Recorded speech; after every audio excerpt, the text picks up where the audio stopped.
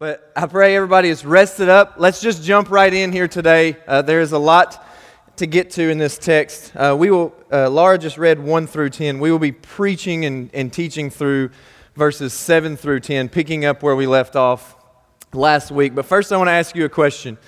And maybe I'm the only one that this applies to, but I want you to think if you've got kind of a go-to movie that you watch, that you've seen 5,000 times, and yet you could just watch it again and again and again, and it seems new, it seems fresh, you love it, you laugh out loud at the funny parts, you just love this movie.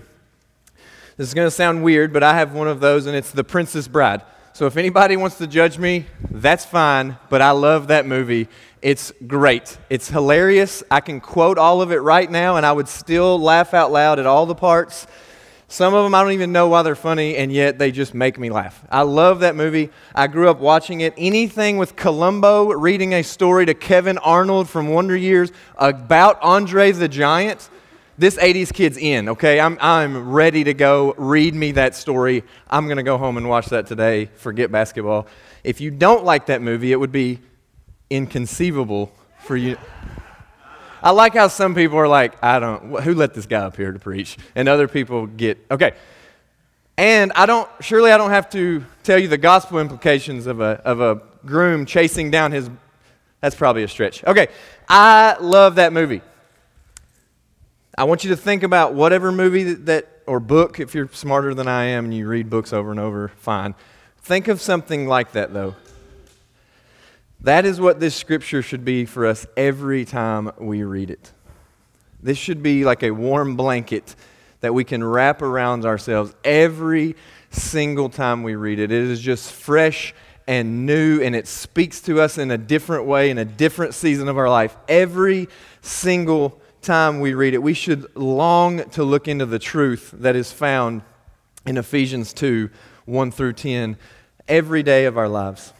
You see, if you were here last week, or if you listened online, or if you heard the sermon at all, and you weren't at least a little bit offended at the beginning of it, being told you were dead in your trespasses, because some of you led a pretty decent life before Christ, and you were thinking, no, I wasn't all that dead. I was halfway there already when Christ saved me. If you weren't at least a little bit taken aback by the fact that you were dead in your trespasses and sins, if that doesn't at least give you pause to think about exactly what that means and exactly what that is saying and exactly how wretched you are and exactly how sinful you are and how impossible it was for you to do anything righteous, up to and including choosing to follow after a righteous, holy God, then you have become slightly inoculated to the gospel. Because we have to understand that if we have become numb to how sinful we were and how great of a God is for saving us, then we have missed it. And this isn't going to serve as a warm blanket because you were just saying, yeah, God did some stuff. I was okay, but God went ahead and finished the work and saved me. We have to understand our depravity. And that is what the first half of last week, we hear the folly, or we hear that the gospel is folly to those who are perishing, to those who are not believing. And the first 3 verses of Ephesians 2 are why. The world utterly hates to hear this. You're bad, you're evil, you're sinful, you can do nothing good. They ain't having it. They're not hearing that. They don't even like actions to be deemed evil any longer. That's just someone's choice to do something. It has to be a school shooting for someone to even say the word evil anymore. But everything else, pretty much short of that, they don't even like the word evil and sinful. And then you come along and you say you're dead in your trespasses and sins, and they're not having it. And just as we start reading that, we begin to get discouraged. We begin thinking, well, yeah, I am sinful. I am dead in my trespasses. The sin is not something that's out there with those people. It's something that's in here, in my heart. This applies to me. And just as we start to think, man, what's the point? Why even try? I'm just going to give up now. We hear the sweetness of verse 4, but God. And that is the start of a breath of fresh air. And that is The time we truly get the first breath of true life is when that is breathed into us. But God makes us alive in Him. And then this week we will continue through verses 7 through 10 as we see why He did that, and we look at how He accomplished that for His purposes. So verse 7, if you look at it, it reiterates a truth that we have already seen in this letter 3 times. Chapter 1 says this in verse 6, in verse 12, and in verse 14. Paul gives us reasons why God goes through the trouble, quote unquote, of saving us, going through the trouble to save such undeserved, dead, wretched sinners.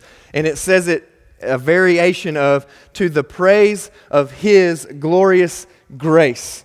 He adopted us to the praise of His glorious grace. He gave us eternal hope in Christ to the praise of His glory, and He guarantees it in verse 14 that we will acquire possession of it to the praise of His glory. It's nothing to do with us. It is all about Him. It is all about His grace. It is all about praising Him for His grace. It is all about Him. And then in verse 7, we see the same thing. It says, verse 6, we were made alive with Christ and seated with Him. But why? So that in the coming ages He might show the immeasurable riches of His grace. Again, it's a variation of, I'm doing this for me, you just get the reward for it. This term, in the coming ages, that's basically just another word for eternity. So get this. In eternity, we are praising God for His grace. The very grace that got us into the presence of Him for eternity, we will be praising Him for all eternity, upon eternity. That is why we will magnify and proclaim the very grace making it possible forever. In the coming ages, forever and ever and ever, we will never plumb the depths of this grace. And we receive all of these gifts, we receive all of these rewards because Jesus earned them with His life and with His obedience. We are guaranteed to acquire possession of this salvation because we were fully purchased by Jesus on the cross. And all of this was to serve one purpose: to resoundingly show that it is by God's grace and God's grace alone.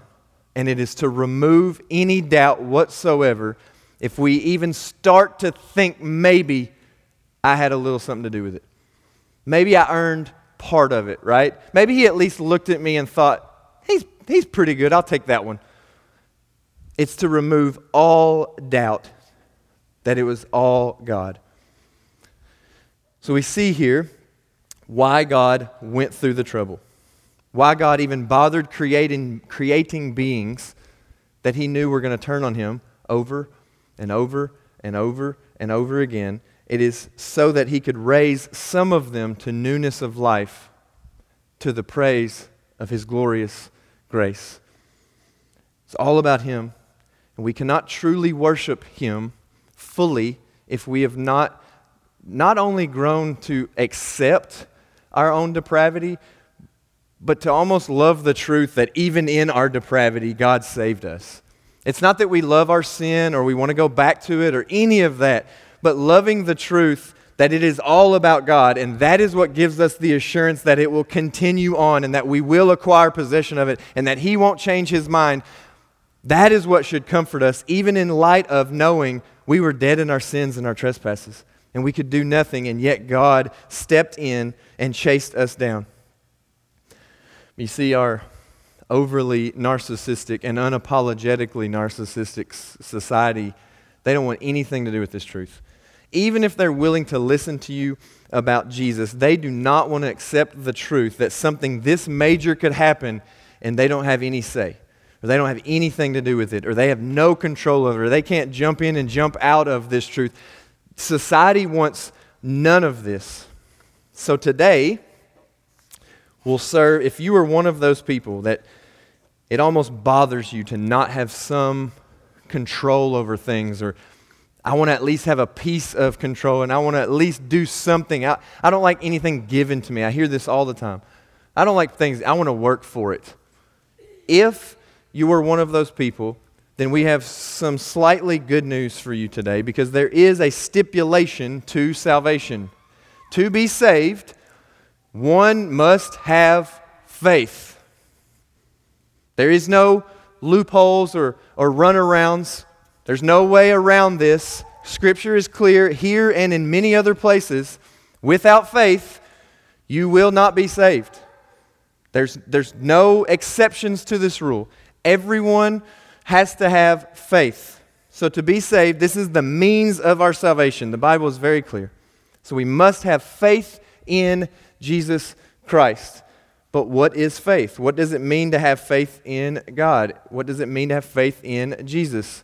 Art Azurdia, I'm gonna think that's how you pronounce his last name. He's a pastor in Portland, Oregon. I tried to tweak this to say something better than what he just had. I'm just going to read his quote.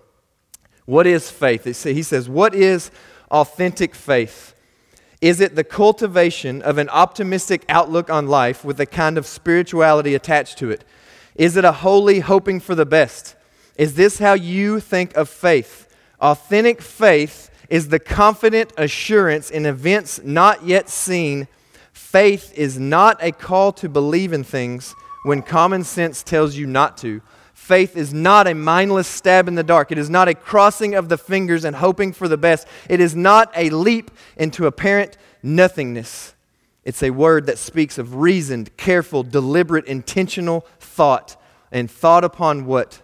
God and His promises. If you are absolutely gripped by the coming realities that have been promised to you by God, then how you live your life in the present will be radically different than if you did not possess that certainty. This is what faith is. Positive certainty expressed in action. Authentic faith is not merely believing in God, it is believing God and taking Him at His word. That is faith. That is one of the best definitions of faith that I can give you. It is believing God. You see, faith is not simply believing in God. I hear this all the time. Are you a believer? Oh, I believe in God. Okay. Are you a believer? Like, they're two different things. The devil believes in God. That doesn't seem to get him anywhere. It is believing God. Faith is trusting God to follow through with everything that He has promised, because He cannot lie, and we know that He will not lie. You can turn there, or I'm just going to read it in Romans chapter 4. This is a chapter that talks about Abraham and how he was justified by his faith. And it says this.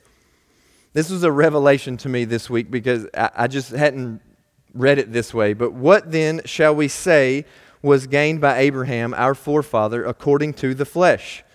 For if Abraham was justified by works, he has something to boast about, but not before God. For what does the Scripture say? Abraham believed God, and it was counted to him as righteousness. I had never read that and gone, oh, he just trusted what God said. I'd always, I guess, overthought it and thought, yeah, Abraham believed in God. He followed after God. I get all that. But what does it say? It says Abraham believed God, not just in God, not just that God existed, not just that God created, not that just God has some say-so over the world. He believed God. So he trusted God when God told him, I'm going to make you a father of all nations. Now go kill the only son you've got. Because that makes a lot of sense, right? You're going to be the father of all of these people, but the one you're actually a father of, I want you to kill him. And yet Abraham was willing to go and do this. Why? Because he knew God would never lie. Because he believed God and His promises. Therefore, he was willing to be obedient. Faith is obedience in action. It is believing God and it causing you to act. But it's very clear in Romans 4, if you keep reading, that it was not his obedience that saved him. It even says, because Paul is a very good writer and he always answers the questions you're going to ask before you even ask them. If you keep reading down, it says, faith was counted to him as righteousness. But the next question says, was this before or after he was circumcised? And verse 10 says, it was not after, but before. So before Abraham was obedient, before Abraham even did the things that God was calling him to do, his faith in going to do those things, in believing that if he follows after God, God will keep his promises, is what saved him. His faith saved him, not his actions. Before the works portion of Abraham's faith, he was justified, he was saved, he was a believer because he believed God and was obedient in response. To be saved, you must have faith. No exceptions. One must believe God when he says that you are in Christ. You must trust Jesus when he says, "It is finished. I have done all of the work needed." You must believe this. So that was the good news for any of you in this room, or anyone, period, that wants to have something to do with their salvation. Do you have to have anything? Yes, you must have faith. Here's the bad news if you fall into that category. If you want to have something to do with it, where do we get this saving faith? Where does it come from? Faith is the means of our salvation. What's the cause of the means? Where does that faith come from? Paul is abundantly clear here. There's no ambiguity. There's no gray area. There is nothing. He sums up the gospel in 9 words.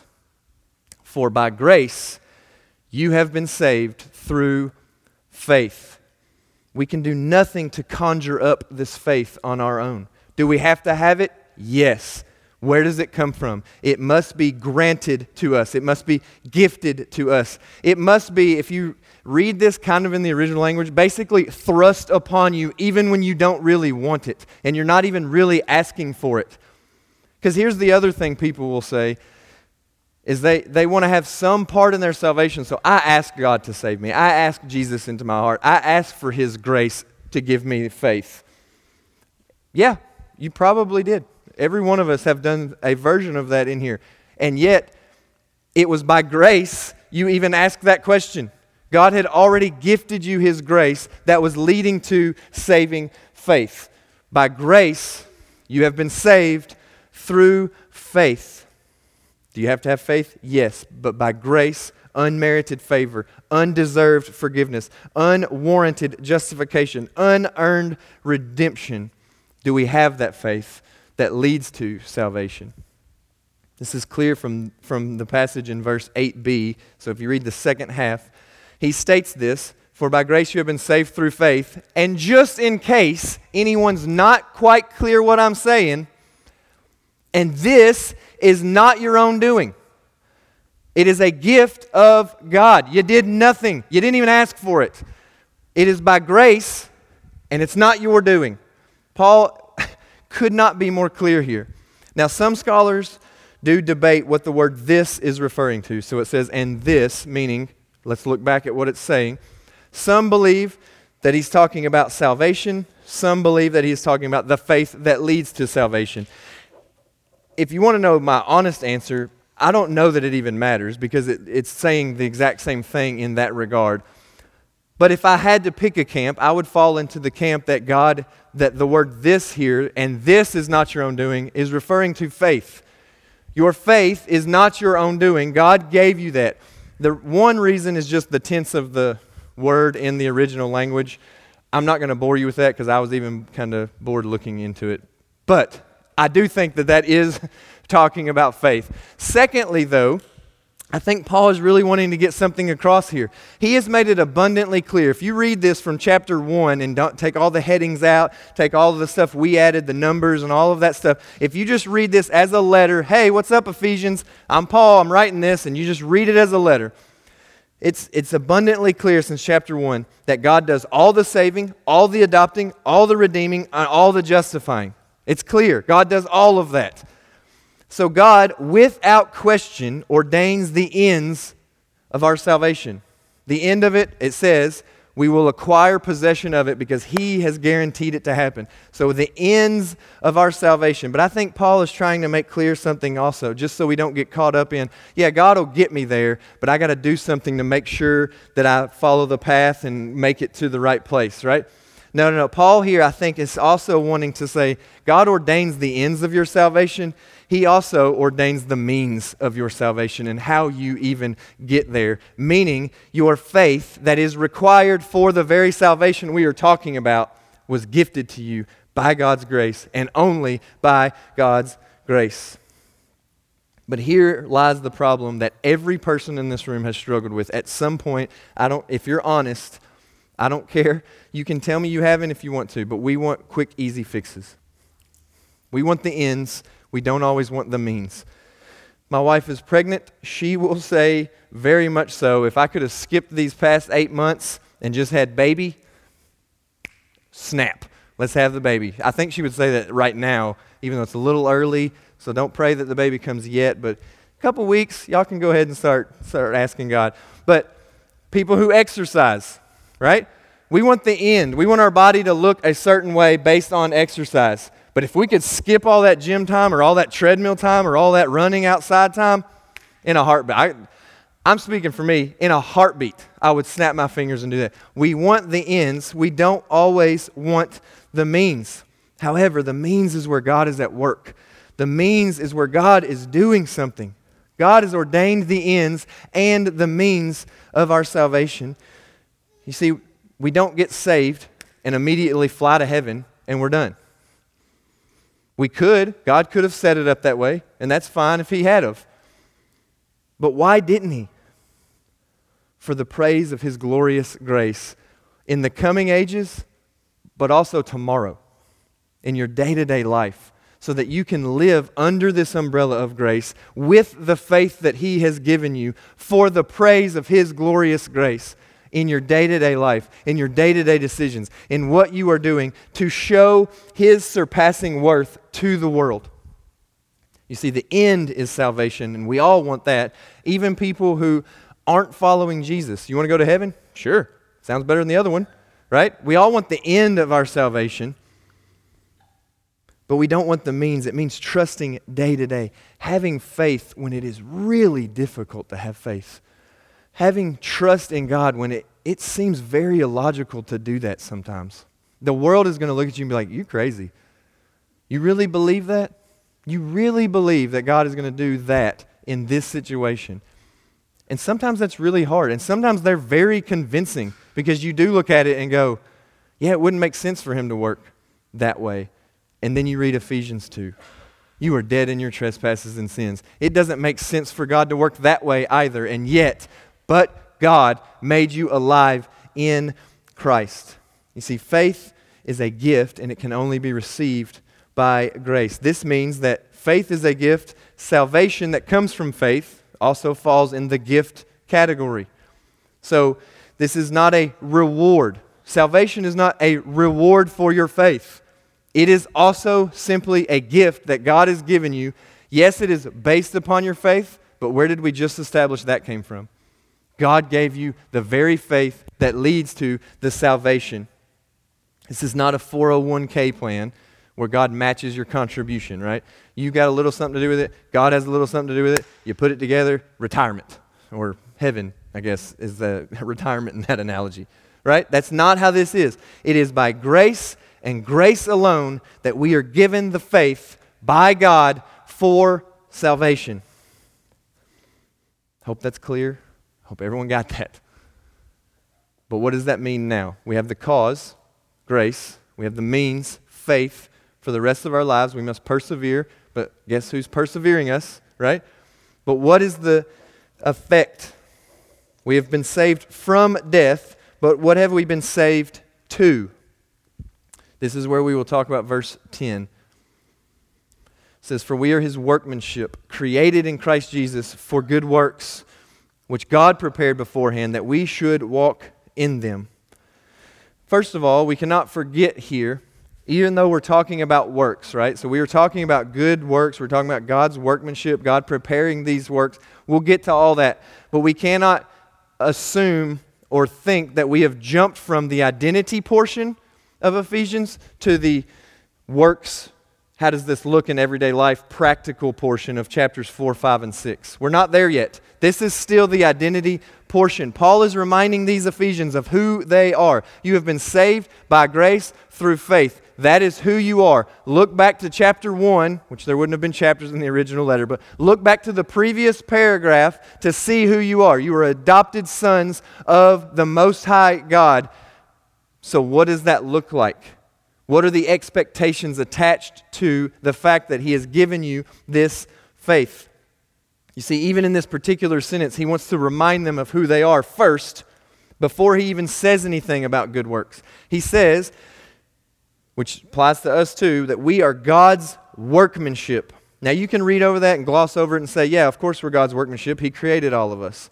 And that would be true, and yet that's not exactly what Paul is getting at here. He is saying something even more. He's saying, even though the human being is the ultimate pinnacle of God's creation, you are something even more than that. You are a born-again human being. You are a twice created person. You were dead in your trespasses and sins, walking around like the walking dead with a kind of heartbeat and a kind of looking like you're alive.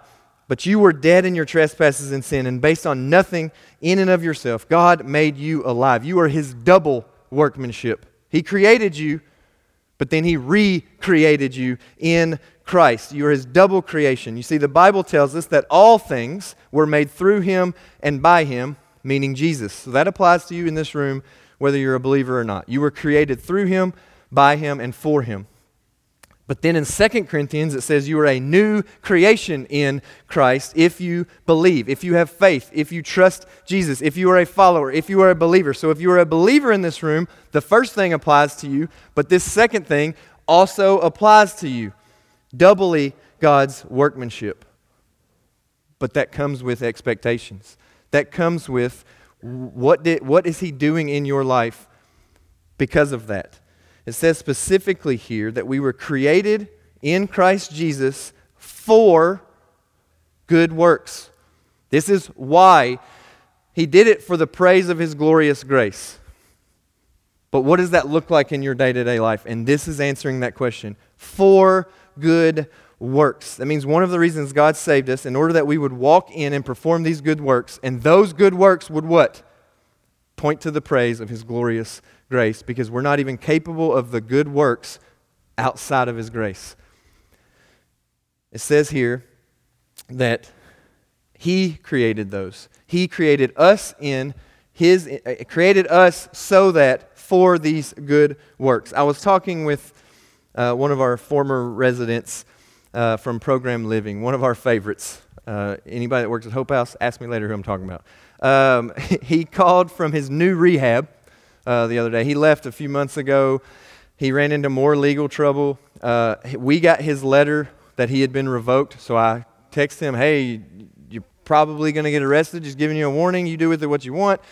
He went back to court, and for the umpteenth time was given some kind of grace from the courts. I don't understand it. I've never seen it happen for anyone in the past. I've definitely not seen it for our guys in the past. And I asked him, this dude, if you knew him, you're just straight up with him. I said, dude, how are you not in jail? And he said, I don't know. I just keep getting chance after chance after chance after chance, expecting to go to jail, and I don't. He says, God must really be moving, but I still just can't believe. And then he said, and I quote, I really want to believe. I do. I just can't. This is what he said to me. And one, I know this person, so I knew some of the truth there. But then I also just thought about that sentence. And I said to him, no, you don't. That's the thing. You don't want to believe. Because you know that once you say you do believe, that comes with a set of expectations, and you can no longer ride the fence the rest of your life, kind of in this half-belief, not half-belief scenario. He made some smart aleck comment about how I should be his counselor. Yeah, shouldn't have left the program. And then he said, but you're right. That's exactly what's going on. I say I want to believe, but deep down I really don't want to believe, because I know that requires change on my day-to-day, change in my decision-making, change from here on out. And I would rather ride the fence. And this is so many of us in this room. We may not be that far out there with the behaviors that he is choosing to participate in, but we want the freedom to do what we want and the salvation that is promised if we don't do what we want. We want both. And the reason I'm starting at this end of the spectrum of obedience is I think most people in this room, I know most of you, at least some, I don't think most of you are the rebel type looking to toe the line and what can I get away with God. I think most people in here, by God's grace, pretty much want to be obedient. You're not looking for an excuse to ride the fence. But I would venture to say there's probably some in here that are just good at hiding it. And that's really what they want to do. They really want to be free to do what they want, but still be promised the salvation. You see, God makes it clear here and in other places that He does want us to work out our salvation. He does want us to live as if we are saved, not so that we will be saved. He wants us to work. He wants us to do good works. He wants us to live a certain way to point people back to His grace, because it is by His grace we have the ability and the wherewithal and the desire to do those works. But if we are only doing these works out of obligation, you probably need to check your salvation. Now, I'm not saying there's never a time where I just go, I know what I'm supposed to do, so I'm just going to do it. I don't really want to, but I'm going to. There are seasons for that. There are moments for that in everyone's life. And yes, we should absolutely still obey even when we don't want to. But if that's the overarching theme of your life, is that you are obeying because you do not want to, God says when He makes you a new creation, He gives you new desires.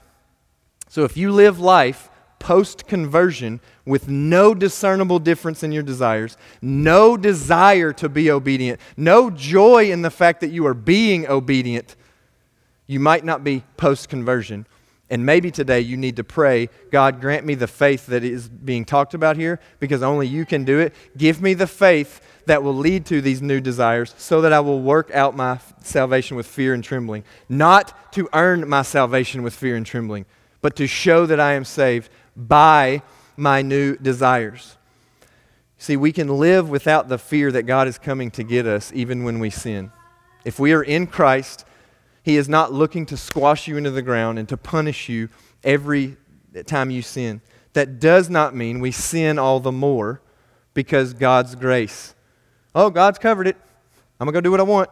That is not what it is saying. We cannot be saved by our good works, but we are saved for good works. Notice the order there. The salvation comes and leads to the good works. We have to preach to ourselves. Warren Wiersbe, his middle name is a W-2. I think that's crazy. Warren something Wiersbe says, since we are not saved by our good works, we cannot be lost by our bad ones. But instead of liberty to sin, that sentence right there should encourage us to boldly try to be perfect, to boldly try to be obedient, to boldly obey in the face of criticism and ridicule and ostracism and all of the things that we are going to face in America and in the world because we are following after Christ. And then boldly admit when you have acted like a hypocrite and not done what God has told you to do. And repent, knowing that you can never out-sin God's grace if you are in Christ. If you are saved by grace through faith, you can never out-sin His grace. But we must repent, but we must follow after Him and walk in these ways that He has ordained. Here's the other side of this, and here's where I think most of the people in this room will identify a little more. This is also where it gets a little tricky. This is where people want to buck against this system or this truth that they have nothing to do with their salvation. And I would love to point my finger and be like, those people out there need to get their act together and start believing this truth. But we need to start believing this truth. I can't pretend that it is just those people out there that are choosing not to be in church on Sunday or that have nothing to do with God or don't want to hear it when you talk about Jesus that believe this. We need to hear this daily. We need to understand that even for those who are in Christ solely by the grace of an all-loving God, need to be reminded that it is not by our works that we received that grace. Or, and here's where we all probably fall at times, or that our works maintain that salvation. What does it say in chapter 1? Who maintains our salvation? Who guarantees our salvation? It's the Spirit. It is not our works. It is not our day-to-day. But don't we all live like that sometimes? Don't we all adhere to the catch me if you can philosophy? Everybody seen that movie, I hope? Spoiler alert, I'm getting ready to tell you part of it. It's like 15 years old, so if you haven't seen it yet, sorry. But Christopher Walken, like 3 or 4 times in that movie, tells this same story to his son to like motivate him, right? 2 mice fell into a bucket of cream, right? And one mouse drowned immediately, and the other mouse, he churned his legs and turned that cream into butter. He walked his way out. And that's what we think of with our salvation. If we churn our legs hard enough, if we churn our legs long enough, if we churn our legs fast enough, God will somehow be impressed.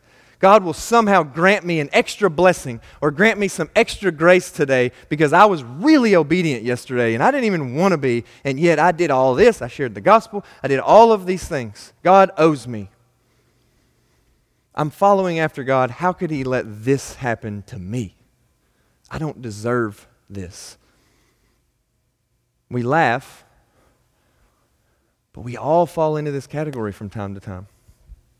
Or we think, if I just try harder and hold on tighter and get better, that God saved me by His grace, but I'm somehow maintaining this salvation.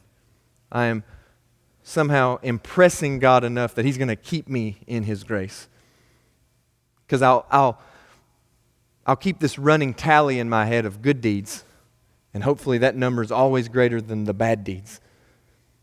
But I'll always impress Him enough that He'll hold tightly enough to me and forgive me on the bad days, but love me more on the good days.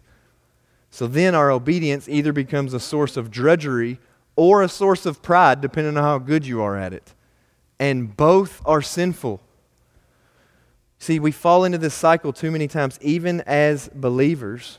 We believe God is more pleased with us on good days and more displeased with us, and that negates the gospel. That negates the fact that God's grace in Christ is shown to undeserving sinners, and nothing we can do can ever deserve it, even after we are in Christ. Even after we have come to saving faith, nothing we do is going to impress God so much that He's going to save us extra or save us more. That's not how this works. But this faith is not just mental assent to God. It's not just, yes, I believe in God. Yes, I believe God's promises. It comes with action. Martin Luther says justification is by faith alone, but not by faith that is alone. For where there is faith, there is works. Faith justifies us. It says it right there in the text. For by grace, through faith, you have been saved. End of sentence. But that does not mean that God does not ask us, expect us, call us, command us to do works. So if you're a Christian in this room, stop living a beat-down life. Stop living a empty, joyless life because you don't measure up. You're never going to. And here's the good news of the gospel, is you don't have to. Christ did it. Christ lived up to it. You see, I identify with the rebel. If any of you know my past, you know that we talk about it in Mission Church all the time. God saves you from religion and from rebellion. God saved me from rebellion. I was very much wayward. He left the 99 and went chasing after me.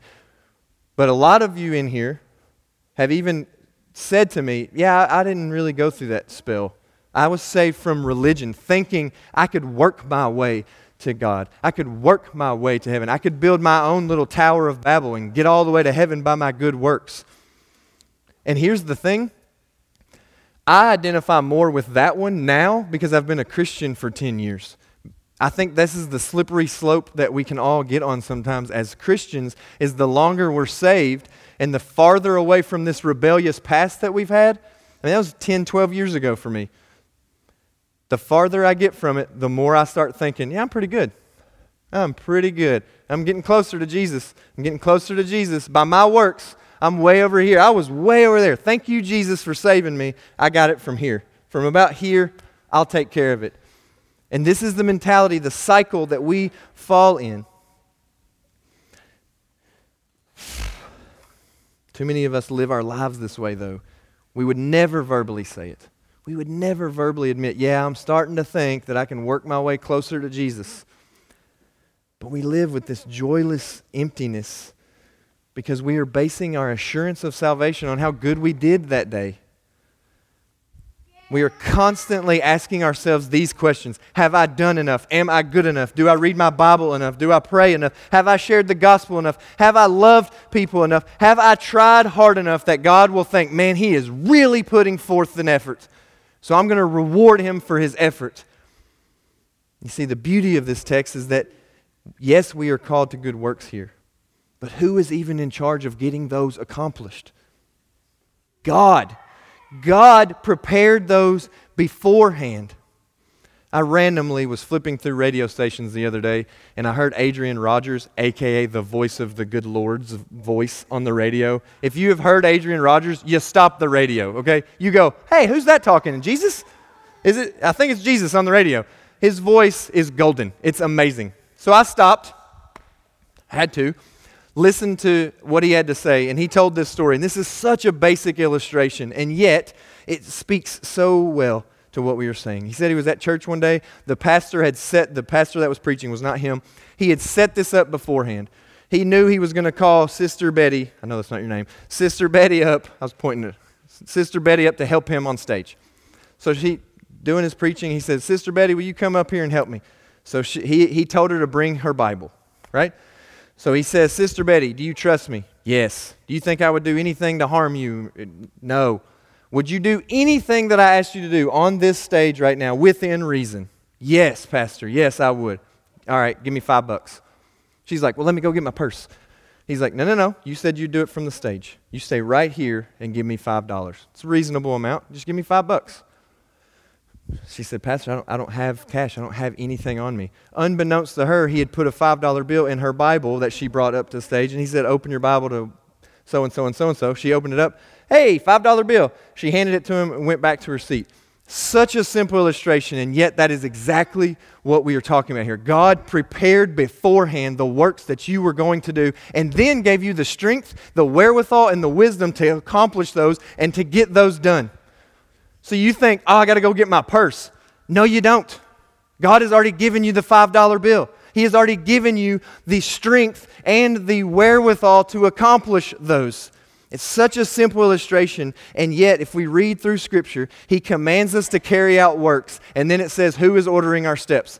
God is ordering our steps. He is going to get you to that good work and get you to do that good work for the praise of His glorious grace. Then all we have to do is do what Hebrews 12, 1 and 2 says, is throw off every sin and every weight that clings so closely and fix our eyes on Jesus, because He is the one who has accomplished all of these works. He is the one that has set them in motion. You may be thinking to yourself, yeah, I'm so tired, Pastor. Good. Stop trying so hard and lean on God's grace. Lean on the one that is carrying you through. Lean on the one who has promised you success, because you can't promise me success in your good works if you're just doing them on your own. You can't give me any assurance that those are going to work. God can. God can give you assurance that they're going to work, because He has said He has prepared beforehand that we should walk in them. We walk in the works He has laid out for us. This should be a massive relief to so many of you in this room. You should be able to breathe for the first time in forever, hearing this truth, if you truly believe it. Just breathe and say, oh, it's not me that's carrying the weight of this. I don't have to look so good to everyone else, and especially don't have to impress God. He's the one doing it. You can ask yourself questions. Do I measure up? No. No, you don't. And guess what? You never will. And you are always going to feel empty And you are always going to feel condemned if you are leaning on your own strength to measure up. No matter how obedient you are, you are always going to feel condemned and disobedient. Newsflash, God's perfect. You're not, and you're never going to be.